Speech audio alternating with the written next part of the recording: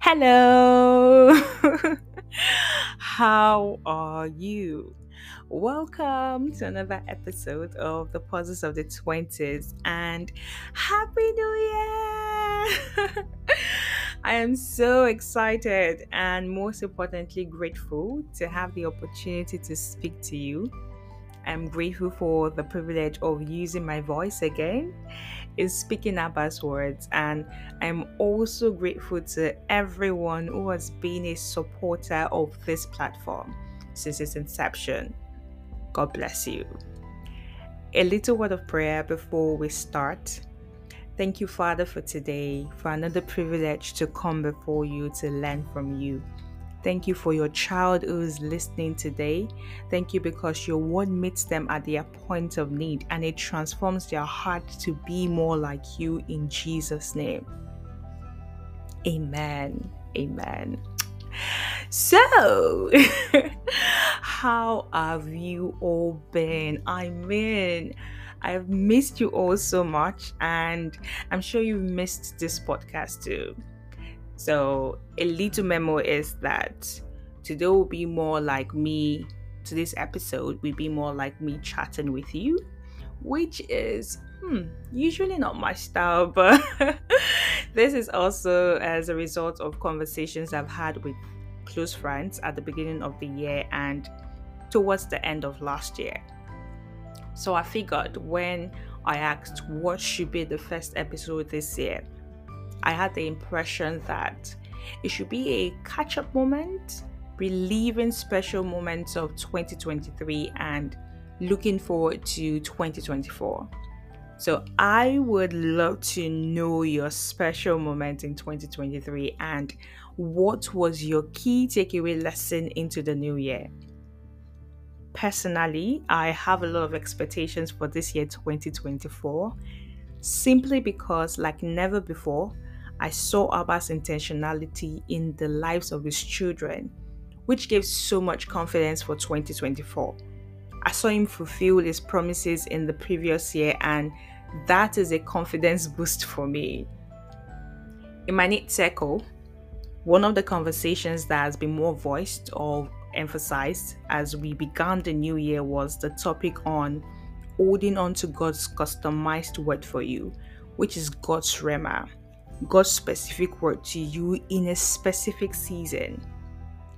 A friend shared in our group about the Eureka experience she had concerning those who were going to have a good year, and I couldn't agree more.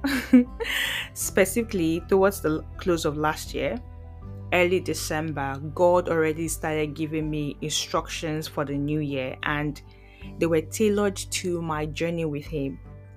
When I had conversations with friends regarding their focus for the year, there was a knowing we all received, which is that obedience to God's specific word to you is what makes the difference. So I happened to join Wolfpack and listened to Pastor Boju talk about the different winning strategies God gave Joshua and Moses, even though they had the same mission, which was to lead the Israelites to the promised land. To Moses, he said to stretch the rod, and the sea parted. To Joshua, he said to let the priests carry the Ark of Covenant into the water, but in the end, they both accomplished the same result. That is to say, to carry out God's assignment for their lives, He gave each of them specific instructions on how to achieve it. Same task, different approach. Personally, I had a conviction that one of the things I had not paid attention to was God's specific word to me in a particular season. For example, when God tells you He will do a new thing and gives you an anchor word in the scripture, let's take Isaiah 43 for example, which says that I will do a new thing, now it shall spring forth. Shall you not know it? Your job is to hold on to that word to the end that it produces God kind of result and a transformation inside of you. But what happens sometimes is that we want a new word for every day or month without the maturing of God's anchor word for that season to the end that it produces godly fruit and results in our lives. Now, I'm not saying we can't receive words, but rather stay on the specific word He has given to you for the season. One thing that I'm learning is that the more you stay on the word, one way which is by meditation on the word, then it begins to expand on it and you find expressions through it. You begin to see cross-reference of that word in scriptures and also with what others are saying. The Holy Spirit begins to lead you to teachings that expand on it. Everything in your life, just breathe it till it becomes an understanding in you and changes you. A bonus word is that the job of teachers or preachers is to expand on that word that you have received, and they only come as confirmation of what God has already told you. In this season, make it a duty to see the harvest of God's word in your life.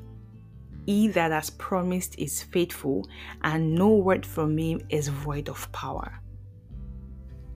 My dear 20-something, Abba delights in you and has good plans for your lives. Take every word, take every instruction He has said to you like your life depends on it, because it does. And when you look back in retrospect for the year 2024, you'll be glad that you obeyed every instruction for the season. Father, we want to say thank you for light, because your word is a lamp unto our feet and light unto our path. We thank you for the grace and strength to obey every tailored word for our lives and season this year. Thank you, Lord, because we are being transformed from inside as we receive the grace to keep beholding you. Help us never to take our eyes off you this year, and that when we look back on the days ahead, all glory and praise will be to your holy name in Jesus' name. Amen. Amen. So, a little announcement before we go. This year, there is something exciting happening on Puzzles of the 20s. Drum roll. Okay, that was not a drum. That sounded like a trumpet. So, now introducing Puzzles of the 20s exclusive. One of the ideas the Lord dropped in my heart in building community this year is to have people give feedback and share their experiences based on episodes that have blessed them. This isn't limited to anyone, so very soon I'll be having interviews and people share what they took from each episode. Please feel free to leave questions or comments in the chat, and I look forward to them. I will be looking forward to them daily, weekly, name it. So please and please drop your questions, leave your questions or comments. Thank you so much. Have a blessed day ahead. Shalom.